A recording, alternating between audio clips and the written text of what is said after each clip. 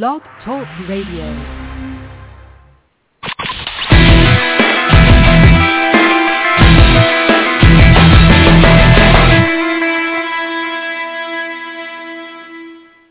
Good morning and welcome to NJSBA's Blog Talk radio program, Conversations on New Jersey Education.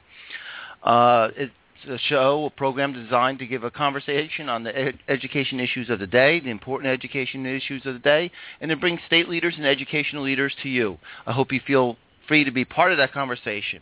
My name is Ray Pinney. I will be your host this morning. Today we will not only be taking your calls, but we also have a chat room open.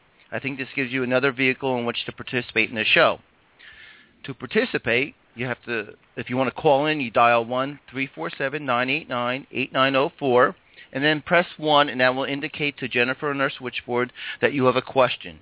She will ask your name and get the question or topic and get it over to me.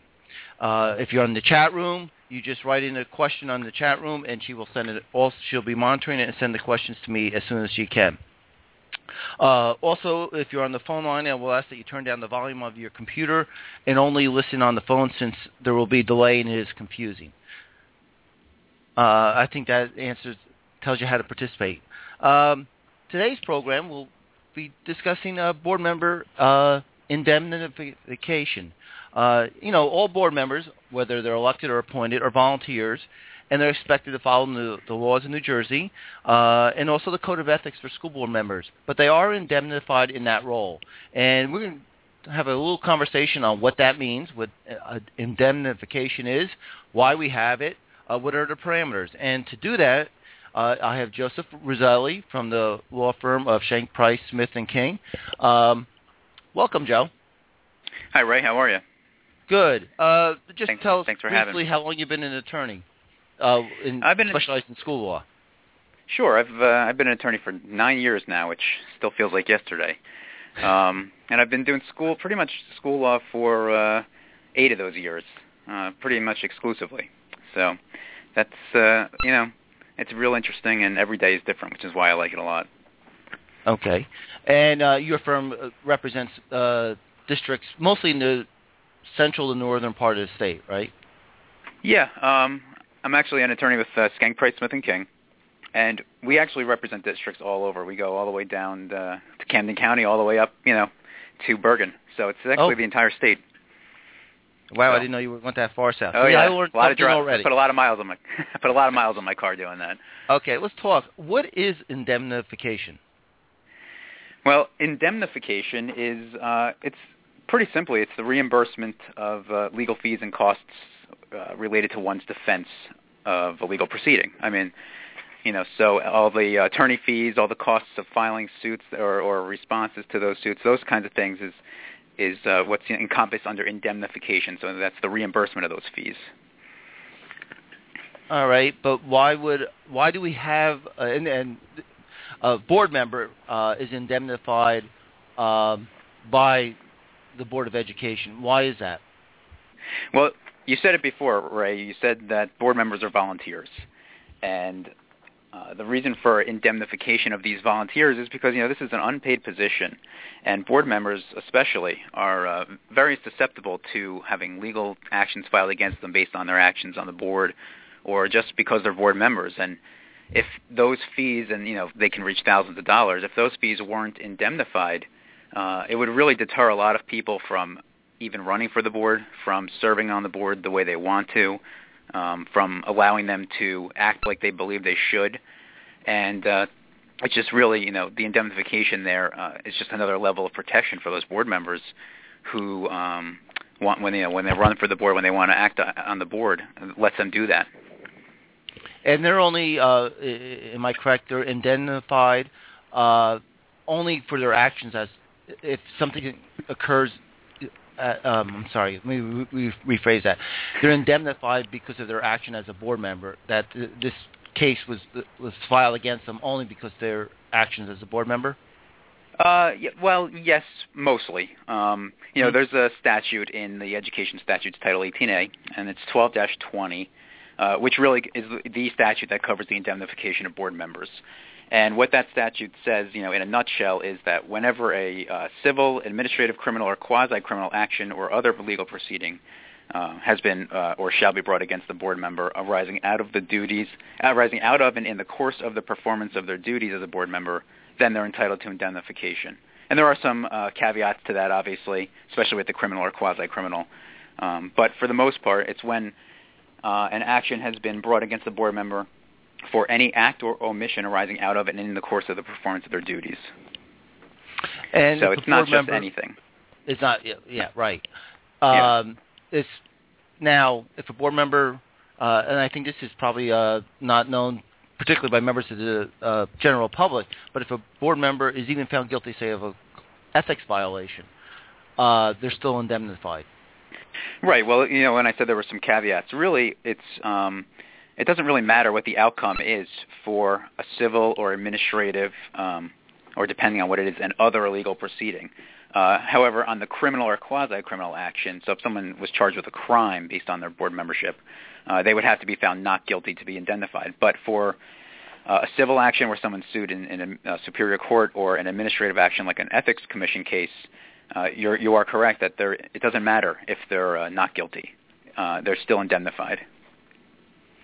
So, just to give you an example on that, if a board member was subject to an ethics complaint for a vote that they cast at a board meeting, let's say they did something that was clearly unethical, like casting a vote to hire their sister or brother or husband or wife or whatever it is, under the ethics code, that's unethical, and under the nepotism code now, actually. But it doesn't matter that what they did was wrong. If someone decides to file an ethics complaint against them, they were acting out of and in the course of the performance of their board duties when they cast a vote at a board meeting. So they're likely going to be indemnified for that action, even if they were found guilty, which they probably would be. And that's something that if someone's filing an ethics charge, I guess they should keep that in mind, that the board will be reimbursing that board member even if they're found guilty. Yeah, exactly. Now, is that a blank check on the legal fees, or how does the board work on that? Should they have a board policy in that area? Well, it's not actually a blank check. The statute does require that the legal fees be what's called reasonable. There's no real guidance on what that means. So it's, you can't say, a board policy limiting legal fees to $10 an hour, for example, would clearly be unreasonable. But it's not to say that if you go out and get the best attorney who's a professor at Harvard Law who does all these, these cases like the back of his hand, he knows everything, and he charges $300 an hour or $350, it's not to say that that's an unreasonable amount. That's actually up for the court or the ALJ to decide on in a later action.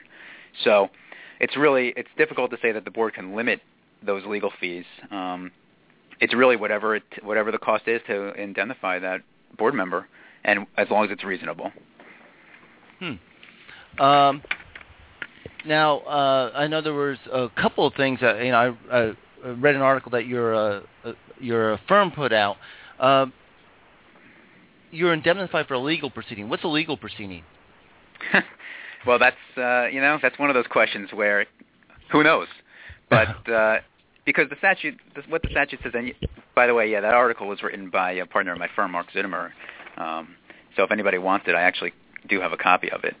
But, what the statute says is that you're indemnified for civil, administrative, criminal, quasi-criminal, or other legal proceedings. And it doesn't really define what an other legal proceeding is. So, of course, then we go to case law and see what the courts have actually said. There's only one case, and it's very recent actually, which kind of goes through the test of what a legal proceeding is. And that was an appellate division case called Castriata versus Roxbury Board of Ed. And what the court did was, first of all, in that case, the Board of Education wanted to censure a board member for some actions that she took, in the district. And they went through the whole thing, and they actually had a hearing before the board where that board member appeared with witnesses, and the board heard the testimony. The board considered and rejected some objections. They listened to the board member's response to the allegations against her. They weighed the evidence. They ended up actually finding her guilty of the conduct. So what the court said was, well, that right there is kind of a quasi-judicial proceeding. And, once you look at all the factors in that, it was actually, she had an attorney, it was more formal than not, all those things that went into it, and they found that was actually a legal proceeding, kind of what the board, what the statute, contemplates for what that is. So, really, it's something that kind of seems like a legal proceeding is the easiest way to say it. It could be an action before the board or before some other tribunal that's not listed, that doesn't really fall under one of those categories, but one of the other categories in the statute. But, that's a pretty good explanation of what it could be, where there's witnesses, where there's attorneys, where there's findings, all that kind of stuff, which is kind of almost like a quasi-judicial function. Would likely be a legal proceeding. Obviously, I'm a lawyer. I can't say anything certain, but what's likely a judicial proceeding. So that's, all right, that's what it could be. I have a question that was sent to me, so we're going to switch up a little bit.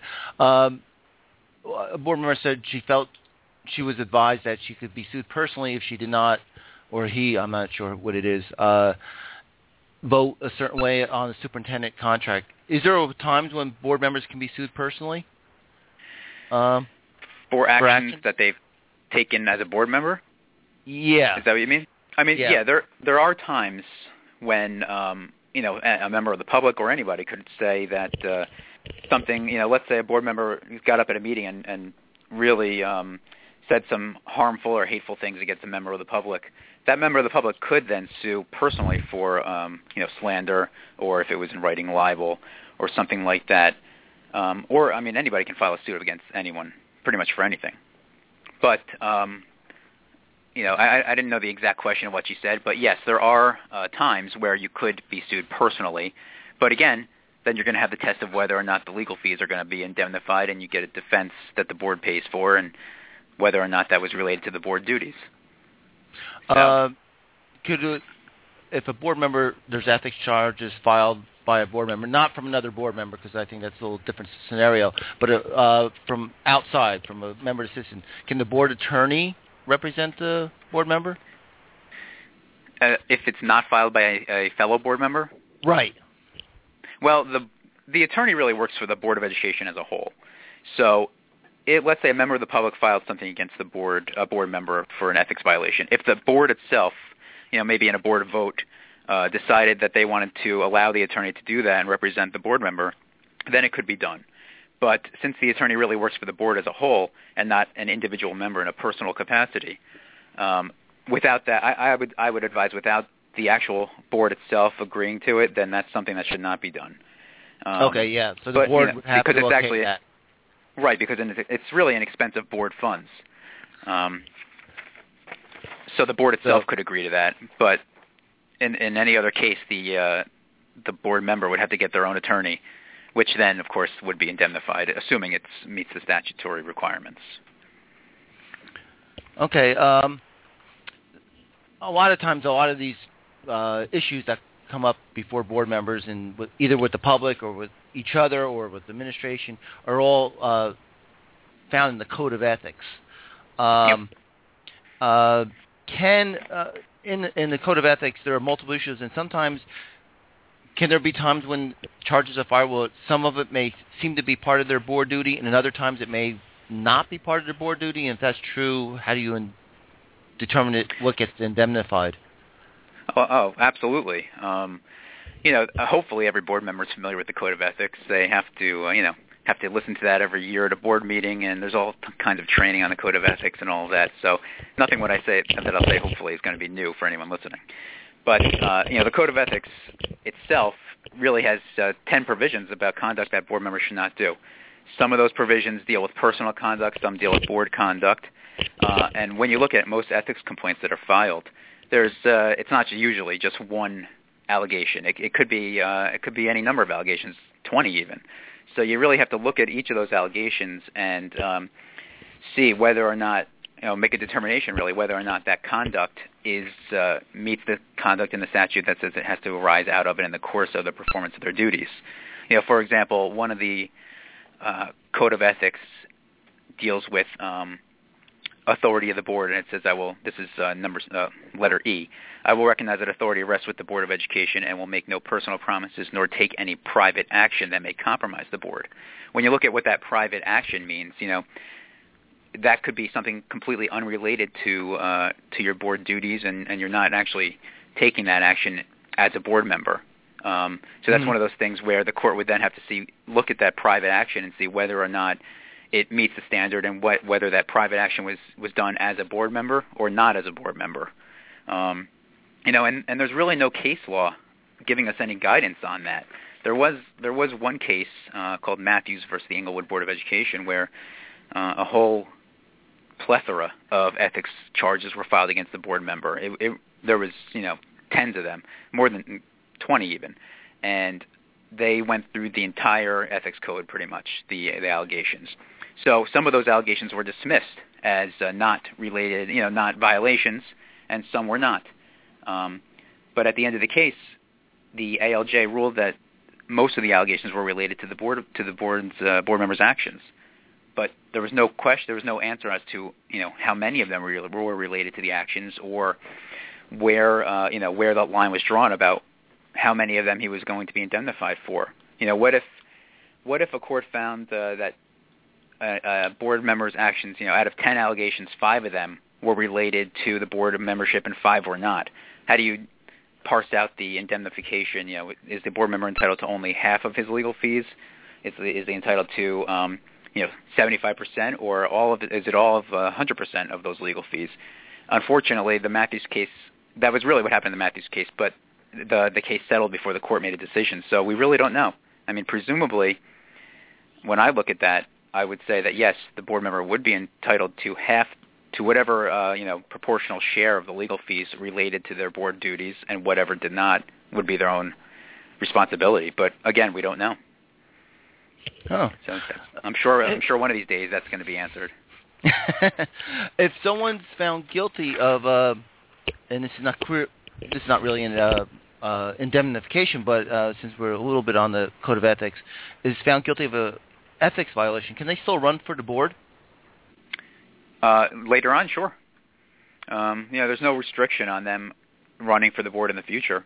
Even if they were removed from the board for an ethics violation at one point, which is the highest penalty that the Ethics Commission can give, if they wanted to run in a future election, they have the right, like any citizen, to do that. Okay, and you were talking about a case before, and can a board, and in that legal proceeding where a board kind of discussed another board member's actions, can a board censure or take action against another board member for those actions? Well, in that case, I mentioned only the appellate. That was the Castriati case. I mentioned only the appellate division decision about the indemnification, but there was a whole list of decisions under that from the commissioner and ALJ and all of that, the School Ethics Commission. And what the courts and the commissioner said was that only the School Ethics Commission has the power to punish a board member for actions that could violate the ethics code. So if a board wanted to censure a board member or reprimand a board member for example, like I said before, taking private action that could compromise the board, that's not allowed under the law. Only the Ethics Commission has that power. Hello? Hello. Hello?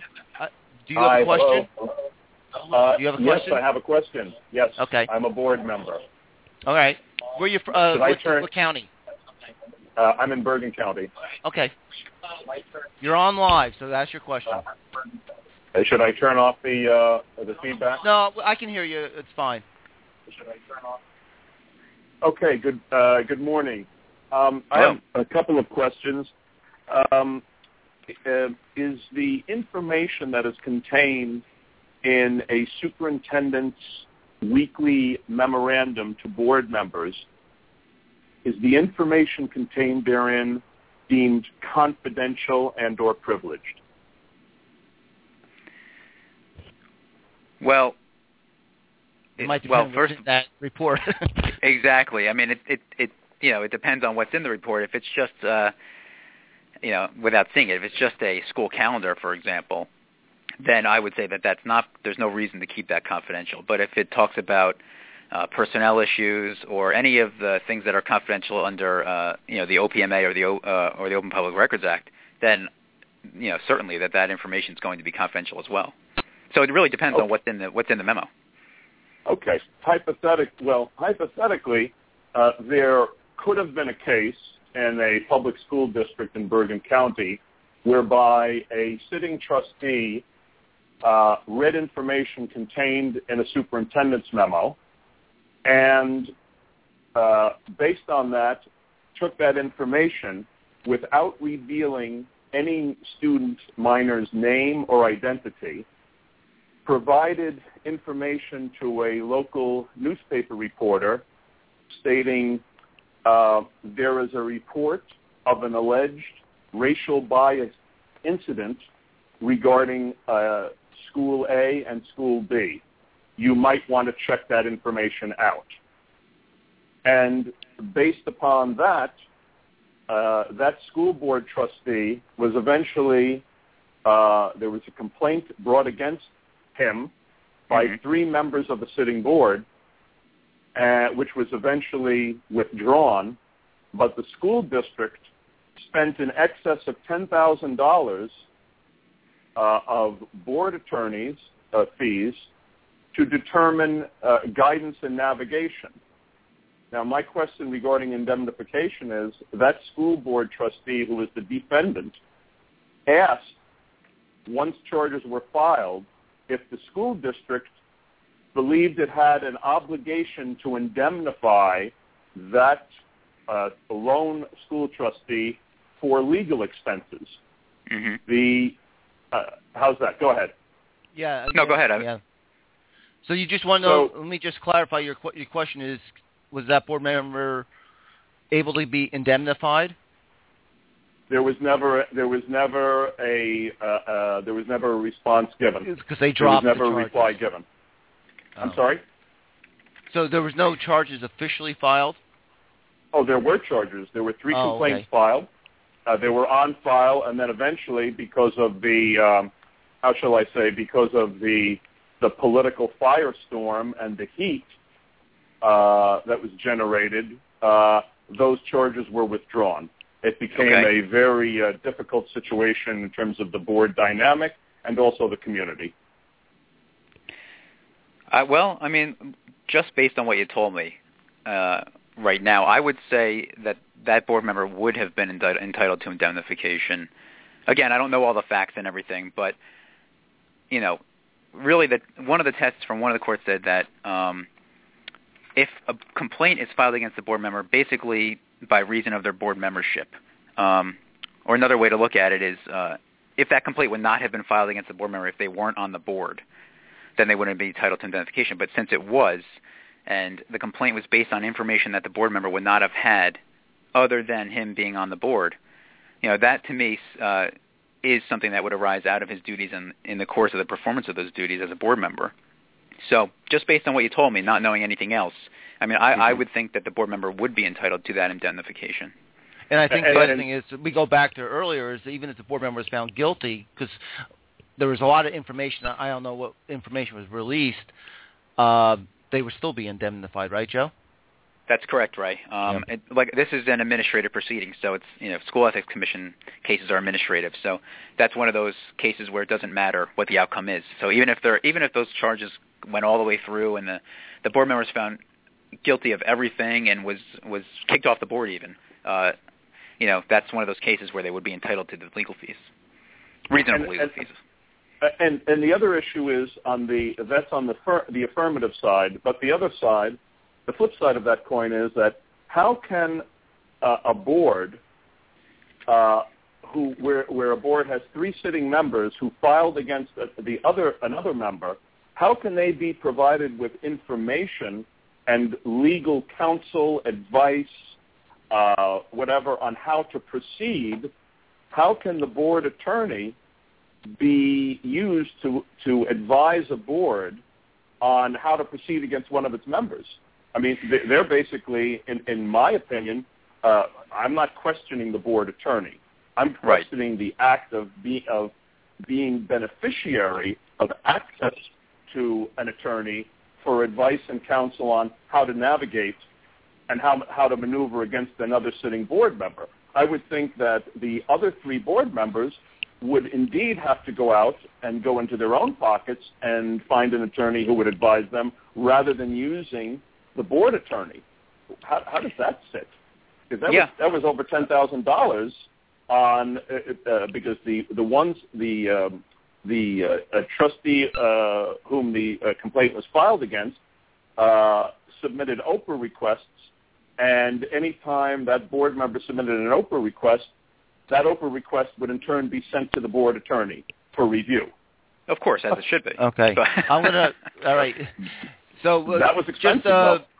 Joe, could you just? I'm going to put you on hold because I have other callers and stuff, and I'm running out of time. But Joe, could you answer his last question about the board attorney advising, I guess, other board members? Or I'm not sure if it was just 3 board members. Well, or the board on ethics charges. Well, hopefully, like I said, hopefully this helps. But we talked before about the board attorney representing a board member in a ethics complaint, and then how it should not be done where it's board member against board member, and it's because of precisely these reasons that you wouldn't want to do that. So a lot of times board members will just file ethics complaints against other board members and proceed on their own, or go out and get their own attorney. But if the board as a whole, not including the board members who are named, because that could open up additional ethics violations against them, vote to allow the board attorney to do that, that's something that's something that needs to be discussed about whether that's even allowable. Again, there's a whole lot of ethics issues that relate to when a board of education attorney represents board member against board member, and that's really, that's something that I would not do.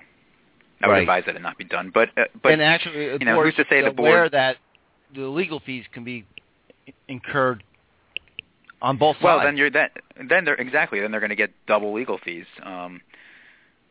And that's just one of the problems, right? I mean, there's a lot more. There's even worse things than the legal fees in this case, in my opinion. But that's just one of the problems, is that legal fees are going to accrue when the board attorney is doing, what they do, which is filing actions and investigations and all that. Plus, they have to pay for the other attorney. So, for the board member, the defendant's attorney. So again, it's just I would advise that not be done, if possible. Okay. I have one last question. Your number is 778. I see you have a question. Yes, can you hear me? Yes, that's you. Yes, I can hear you. Okay. My question, I actually have 2 questions. First one should be very simple. Is this call being recorded? Can we get a copy of this call? Or this? Yes, this whole program is recorded and will be archived on our website. On the NJSBA website? Yes. Great. And then my other question is, we've talked about members pursuing indemnification. What's an actual process and timelines? Does that have to wait until after everything's complete? Is that just something that's submitted as an expense to the business administrator? What's the process around that? Just before that was going to be my last question. I'd like to thank you. What's your first name and what county are you from? Joe, Burlington County. Joe from Burlington. Thank you a lot. That was actually, Joseph, that was going to be one of my last questions too. Well, that's as an attorney, I'll say it depends, because for civil and administrative actions where it doesn't really matter what the outcome of the case is, that can be that's really up to the board about how they can pay that. Do they want to pay it all at once or as it goes? A lot of times boards will pay those kinds of cases as it goes so that it's not as huge of a hit at the end. Plus, obviously, attorneys like to get paid, so they're going to keep submitting the bills. Where it becomes a little more tricky is for the criminal and quasi-criminal cases. So if there was a criminal or quasi-criminal case, the outcome, whether or not the board member is going to get indemnified depends on the outcome of the case. If they're found not guilty, they get indemnified. So there's really not only not an incentive, but the board should not be paying those fees as the case goes along, because at the end of the case is when when the board finds out whether they had to do it or not.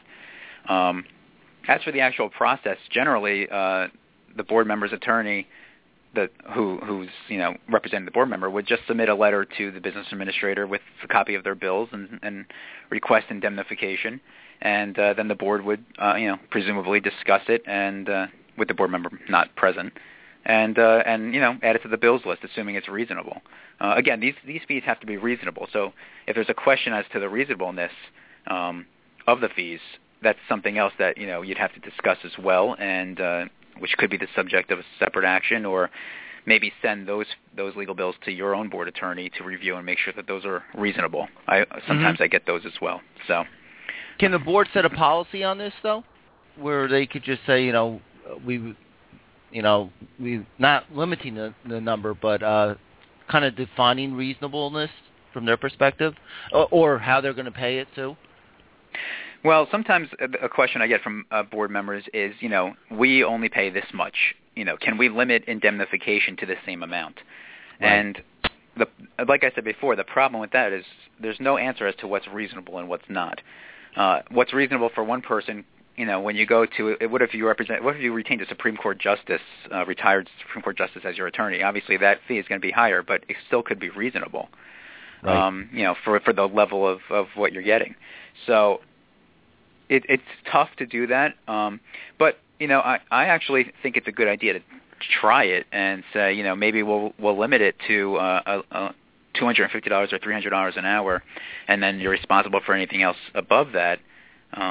But again, whether that would hold up if you can prove, or the attorney can prove that his fees are reasonable at $500 an hour, is a question. So policies are, I love policies. I would recommend, if you want to, talking about this kind of policy, but a policy of that nature, it's not clear whether or not it would even hold up.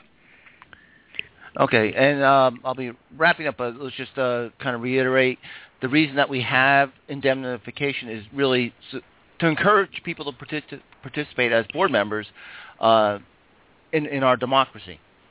Yeah, these are unpaid positions, and if everyone's at risk of thousands of dollars of legal fees, it's hard to find people who are going to take that risk on. So it does, it makes perfect sense as to why a board member should be indemnified for an action they take as a board member. And also that, I know I said this in the beginning, or you said it in the beginning, that in like school ethics cases and a lot of civil cases, I guess, they're indemnified whether they're found guilty or not of the ethics charge. That's correct, actually. All civil and administrative cases, so it doesn't matter about the outcome.